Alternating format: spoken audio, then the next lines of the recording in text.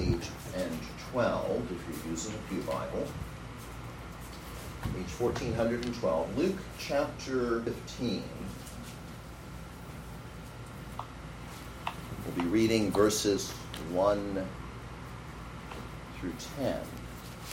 Luke chapter 15, starting in verse 1 and going to verse 10. This is the Word of God. Then all the tax collectors and the sinners drew near to him to hear him.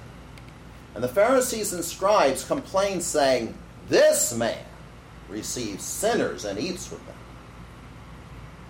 So he spoke this parable to them, saying, "What man of you, having 100 sheep, if he loses one of them, does not leave the 99 in the wilderness and go after the one which is lost until he finds it? And when he has found it, he lays it on his shoulders, rejoicing. And when he comes home, he calls together his friends and neighbors, saying to them, 'Rejoice with me, for I have found my sheep which was lost.' I say to you that likewise there will be more joy in heaven over one sinner who repents than over 99 just persons who need no repentance. Or what woman, having 10 silver coins, if she loses one coin, does not light a lamp, sweep the house, and search carefully until she finds it? When she has found it, she calls her friends and neighbors together, saying, 'Rejoice with me, for I have found the piece which I lost.' Likewise, I say to you, there is joy in the presence of the angels of God over one sinner who repents." Well, beloved people of God, today we look at the lost coin, verses 8 through 10. The lost coin, verses 8 through 10. With the theme, God's diligent, careful search for a lost, lowly sinner results in great joy. God's diligent, careful, extensive search for a lost, lowly sinner results in great joy. As we noted last week, Luke 15 contains 3 related parables. All 3 focus on joy, and focus on joy over the recovery of lost things or persons. They focus on joy, particularly over the recovering of lost things or persons. Last week, the lost sheep. What a beautiful parable, of course. Here the shepherd goes and he searches for that bleating, perhaps bleeding as well, but certainly bleating sheep out in the wilderness. Puts it on his shoulders and carries it home. And today, the lost coin, and Lord willing, next time, the lost son.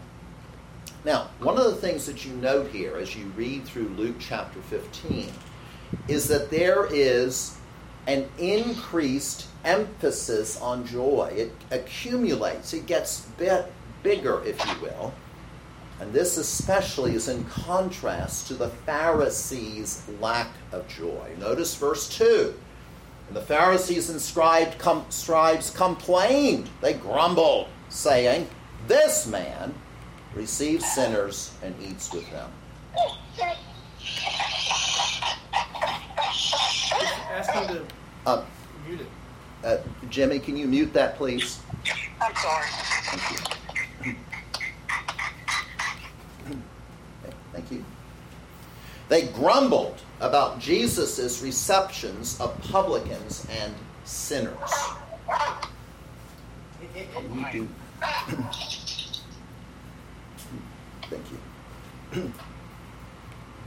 And so therefore, now I want you to think about this just a second. I want you to think about this in terms of in terms of religious people or in terms of church people, right? Isn't it the case, is it not the case that many people in the world have this sort of understanding of religious people or church people as being sort of above others, sort of having that feeling of superiority? We are the holy ones, we are the righteous ones, and so forth, right?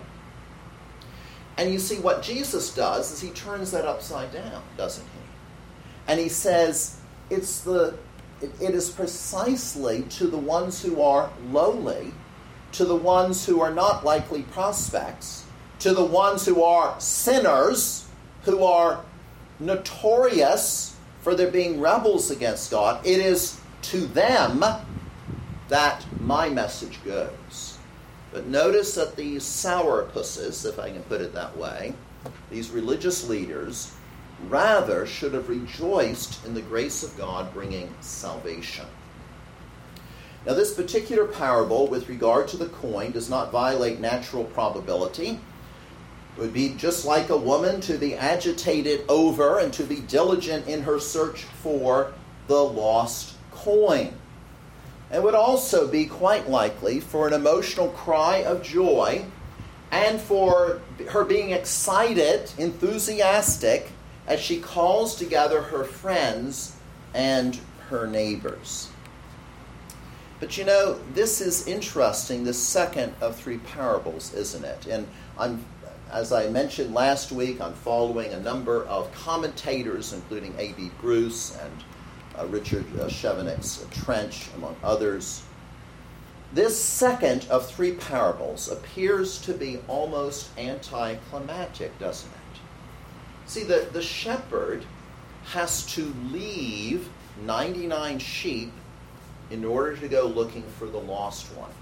And furthermore, a sheep is animate. That is to say, it has life within itself. You know the word animation, like cartoons. You see animated cartoons on TV on Saturday morning. Animation means it has life. It's animated. It has life. Well, sheep, not a person, but it's still animated, has feelings, you know, and you can relate to it. In contrast to a coin, which is inanimate. And then the coin, even though it does say it's a silver coin, it is called a drachma, which has very little intrinsic value. But of course, that is precisely the point. My friends, that is precisely the point. The recovery of even that which was low in the view of the world. The recovery of that which is not much thought of by the world can be the cause of great joy.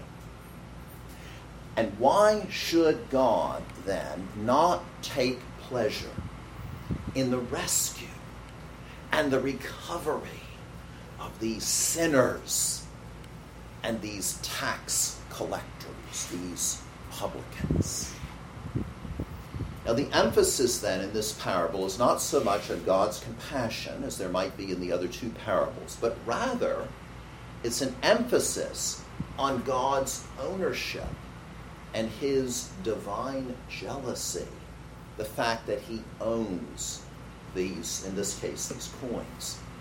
But the other thing we note here is that there's also an emphasis on the thoroughness of the search. The thoroughness of the search. That's true, the shepherd had to go out into the wilderness and find the sheep and so forth. But you get the sense in reading this little parable here, verses 8 through 10, don't you get the sense of how difficult it is? Have you ever lost something that, a little something, maybe? Say, oh dear, where did it get to? You know, where did my tie tack get to? Or whatever it may happen to be. Or maybe you lost a ring, or whatever it may happen to the house. I'm sure it's got to be here somewhere. Where is it? And you panic.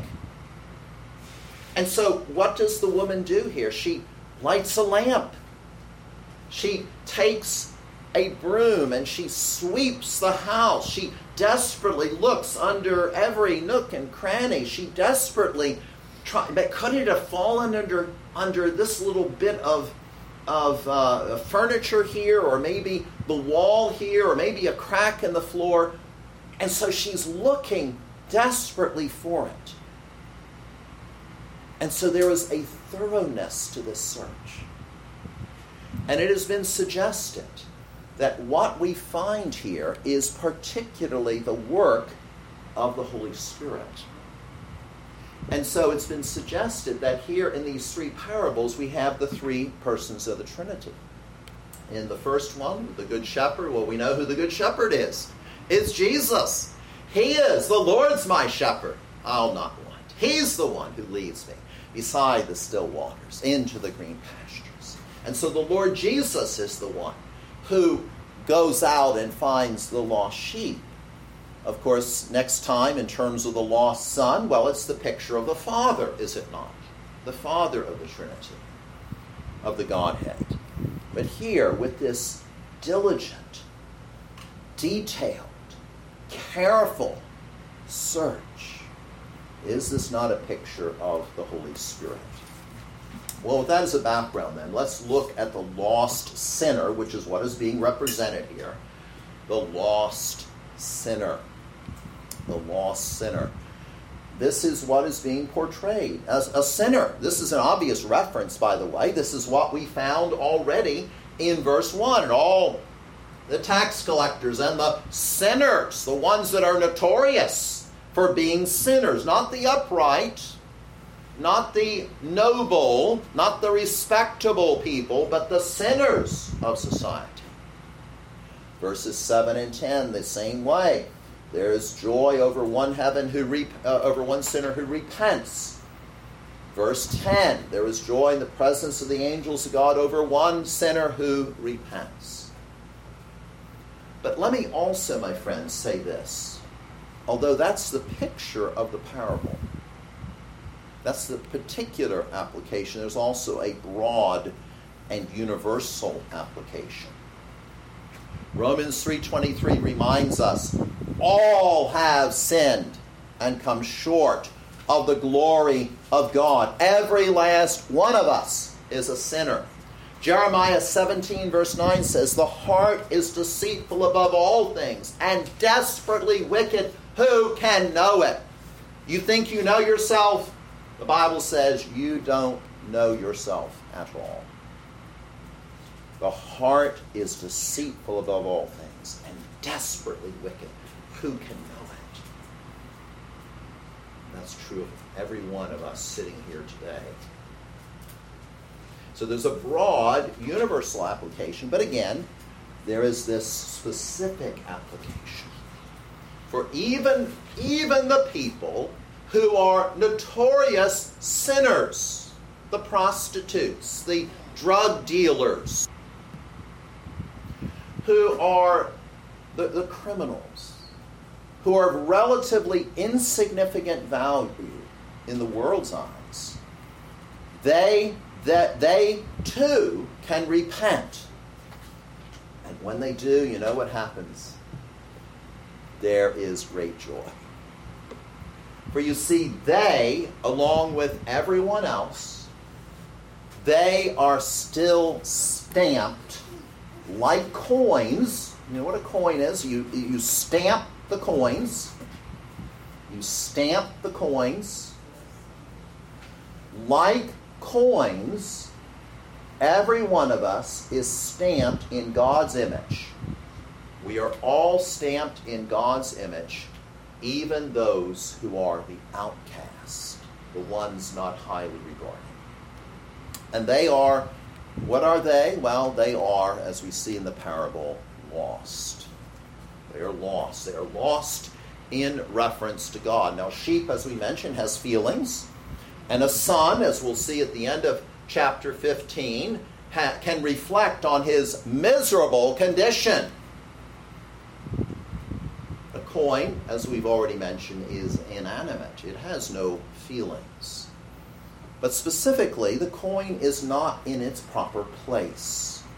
It is not in its proper place. It is therefore useless by not being in its proper place.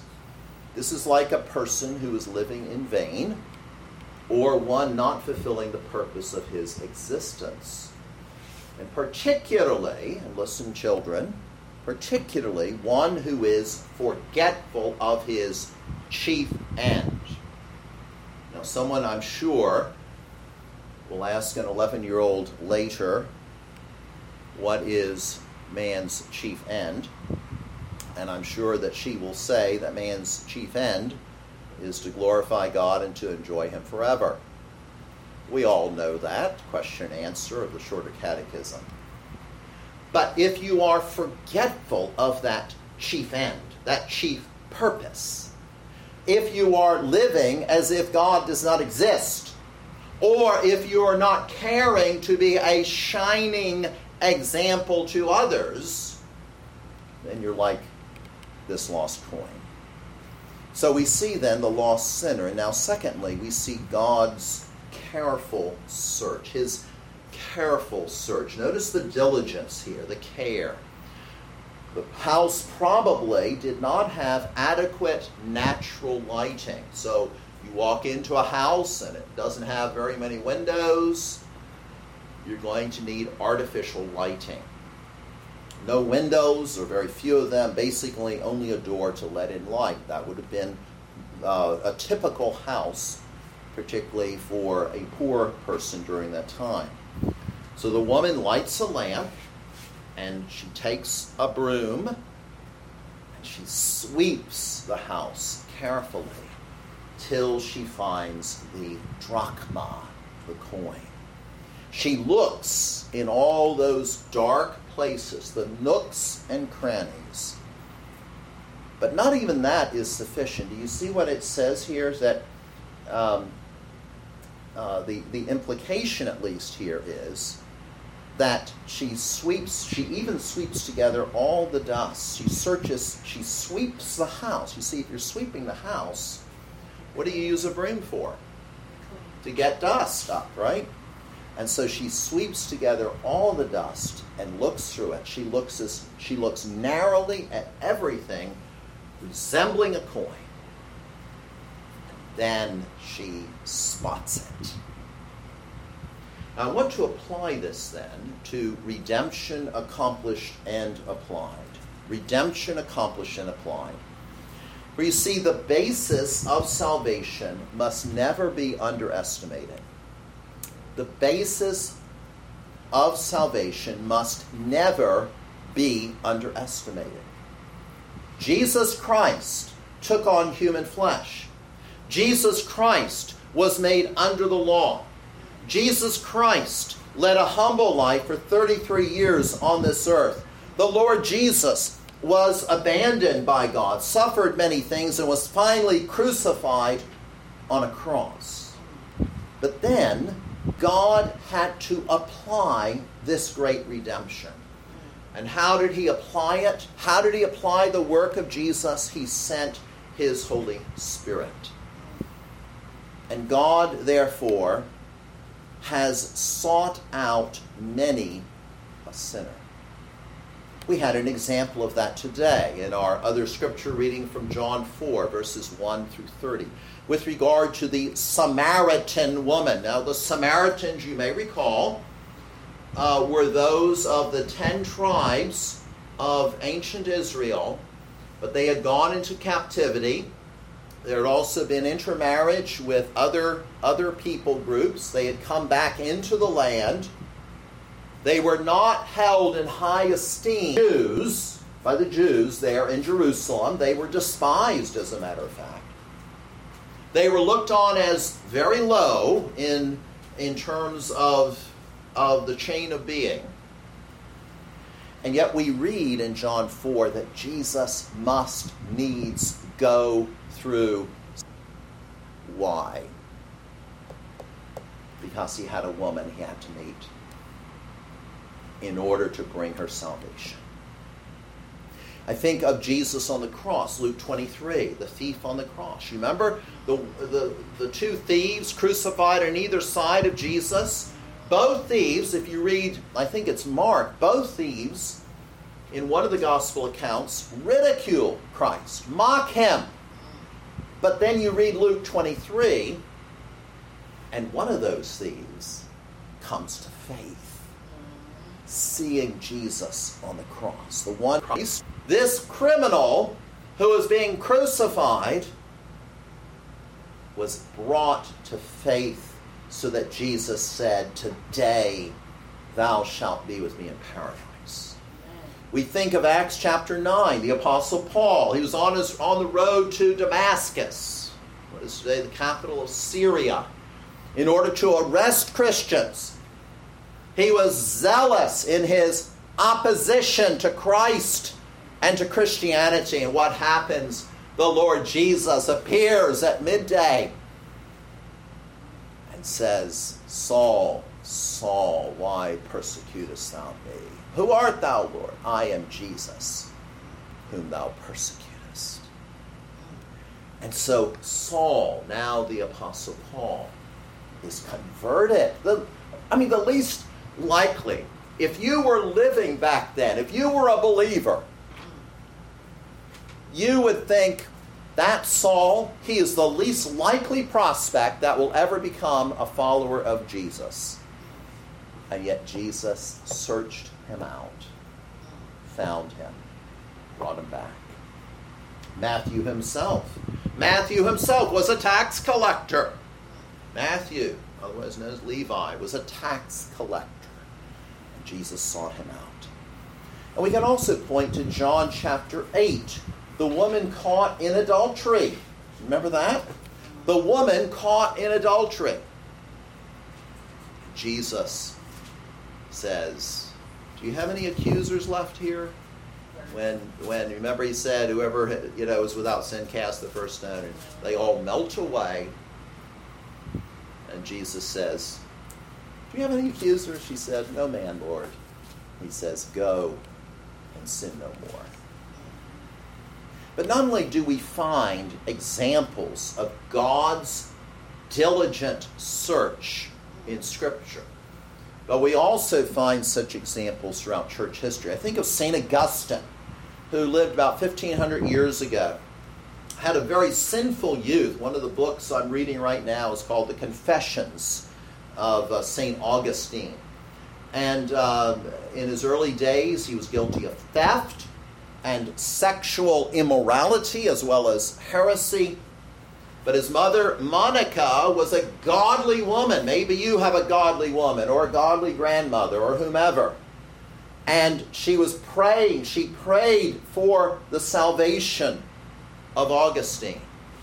And at one point he heard a child's voice saying, "Take and read, take and read, take and read the Scriptures."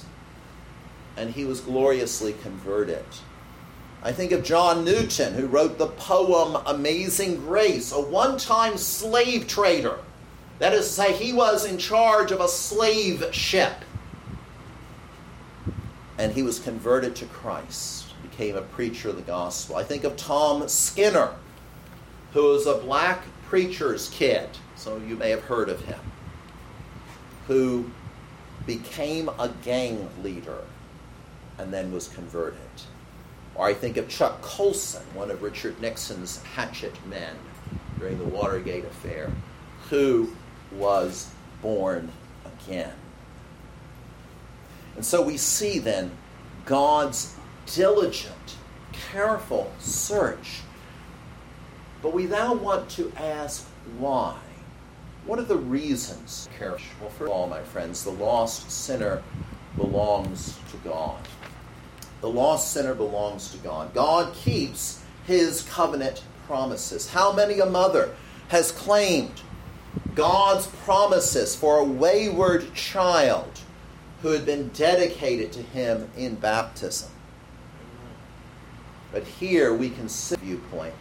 It is God who is faithful despite that child's unfaithfulness. God is faithful. And he goes out and reaches that person. God keeps his covenant. and God's honor is at stake. Can he recover? Can God recover that which belongs to him? Is God strong enough? Yes. You remember how Moses made this very appeal to God with regard to his glory and honor with respect to the children of Israel, when God was going to destroy the children of Israel in the wilderness after taking them out of Egypt. And they rebelled. And God was going to destroy them. Moses said, "What are they going to say about you, God?" He appealed, in other words, to the very glory and honor of God. God's honor is at stake. And so, first of all, then, the lost sinner belongs to God. That's why there's this diligent search. But notice also that the coin is part of a complete set of 10. Not just one, it's part of a complete set.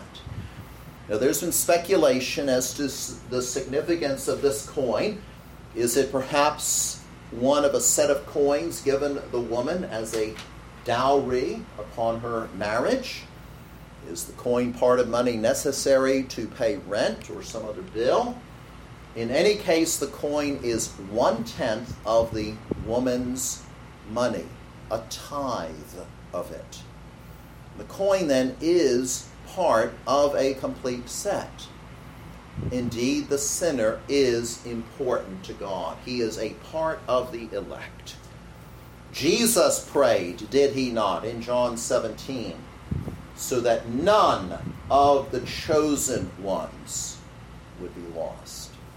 So, we see the lost sinner. We see God's careful search. And now, thirdly, the great joy. The joy. The rejoicing. Why, my friends, there was rejoicing by angels when Jesus was born, was there not? There has been rejoicing by angels as they wonder at God's grace, as they see the redemption applied. The redemption that Jesus purchased at the cross for his elect applied to lost sinners. And they wonder. They're in amazement. But my friends, there's also rejoicing by God. Now, this is what we referred to last week as an anthropopathism. Isn't that a fancy word? Anthropos, man. Pathism, pathos, emotion. And so we have to be careful in this, but nevertheless, the Bible uses this kind of terminology of rejoicing. But not only is there an anthropopathism, there's also an anthropomorphism. That is to say, what is God being compared to? He's being compared with a poor peasant woman. Isn't that amazing? Compare him to this poor woman. But why is Jesus doing this? Because you can feel, you can sense the joy that even this lowly woman would experience. That's why Jesus is doing that. Now let me be clear. We don't want to say that God is male, female, or father, mother, or anything like that. But it is still remarkable, is it not, that even as Jesus says in Matthew 23, like a hen would gather her chicks under her wing, so I would gather you, Jerusalem, unto me, but you would not. So it's a metaphor, it's a figure of speech. It's an anthropomorphism, comparing himself, in this case, to this lowly woman. But there is joy then, and this figure of speech then, to convey that idea of joy. There is indeed a successful recovering by God of what is his own. This is the divine joy. You know, one of the minor prophets is Zephaniah. In Zephaniah chapter 3. In Zephaniah chapter 3, we see that God's people are to rejoice. They are to rejoice. Sing, O daughter of Zion, to your heart, O daughter of Jerusalem, and so forth. And then in verse 17, the Lord your God in your midst, the mighty one, will save. He will rejoice over you with gladness. He will quiet you with his love. He will rejoice over you with singing. It's like a lullaby. It's God's lullaby. It's God singing over lost sinners that have been recovered. We find the same thing in Isaiah 62, verse 5. For as a young man marries a virgin, so shall your sons marry you. And as the bridegroom rejoices over the bride, so shall your God rejoice over you. Now, I have 3 very brief points of application today, and the first is this. Remember God's sovereignty. Remember God's sovereignty. He is almighty, and he is omniscient. He sees everything.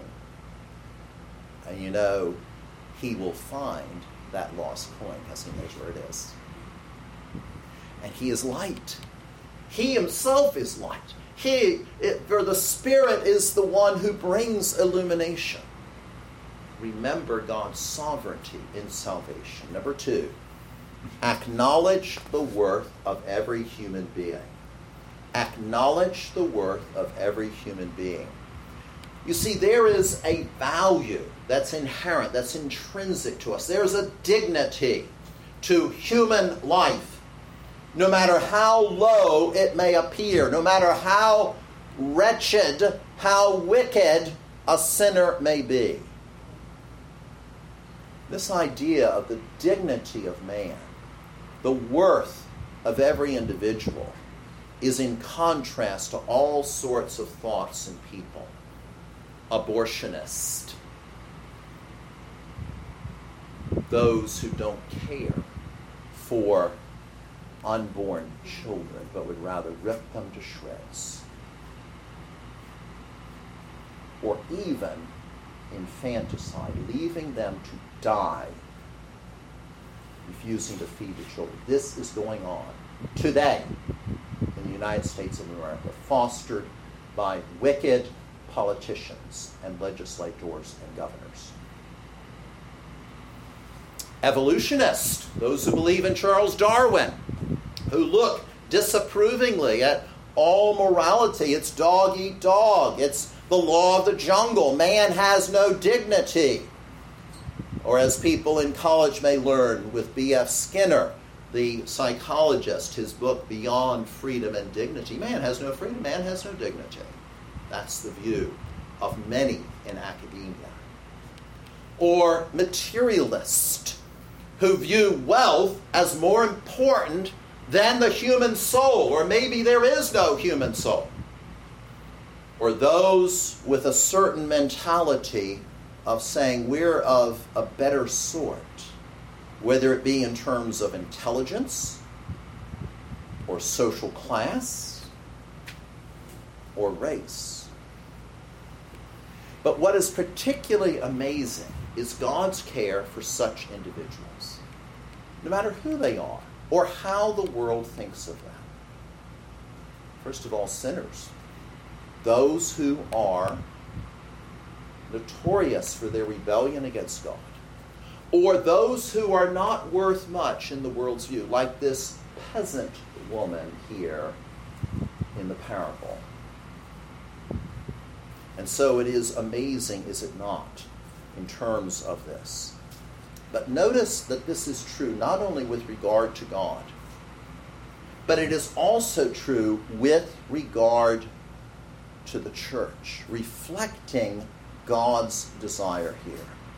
The church, animated, energized, brought to life by the Holy Spirit, also seeks for the lost. Revelation 22, verse 17, the Spirit and the bride, that's the church, say, come, come. God's covenant people, you see, must work for and rejoice in the reclamation of the lost. It is particularly the case that we must have respect to all men, for we don't know who the elect are. Especially the elect, God's covenant people, are his own and remade in his image. And in this regard, let me just say one other thing with regard to respecting the worthiness of everyone. Conversion often is a dusty, dirty work and causes commotion. As that woman was searching and was sweeping the dust, don't you think the dust was stirred up a bit? Conversion often is dusty and dirty and can cause commotion. And yet there is a desire to see, to seek, to search for that one lost coin and to bring it back. And the third point of application is this, my friends, be engaged in stewardship and Christian service. You see, the lost coin was lost in the sense of not being useful. It wasn't part of the set anymore. It only had 9 out of 10.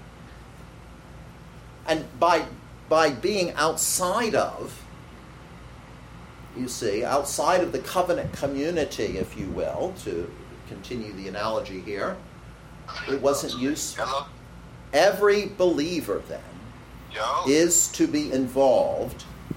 Every believer is to be involved in the Master's work. There is a special place for everyone. All the roles are not the same, but they are all valuable and important. Every believer is to be involved. And even though you may think, I don't have much to offer God, well, first of all, I would say, come to Jesus. Repent of your sins. Make sure you're in a right relationship with God. And then realize, then recognize, then acknowledge the fact, as a set of coins, you are important as you get put back in the place where you can be useful. The lost sheep today, the lost coin, and the joy in heaven, the joy by the angels, expressed by the angels, the joy in their presence because God himself rejoices as that coin is found and made part of the set once again. Amen. Will you please stand for prayer? And Lord, we do pray that thy Holy Spirit would apply this message to our hearts, the same Spirit who rooted the earth, and the same Spirit who illumines our hearts, who convicts us of our sin, who convinces us of the truth of the gospel, who breaks us and molds us and fills us so that we then can be used in Christ's service. And so, Father, be pleased to hear this our prayer. Work powerfully in our midst this day. For we pray in Jesus' name. Amen. Please turn to Psalm 145. Psalm 145, selection B. 145.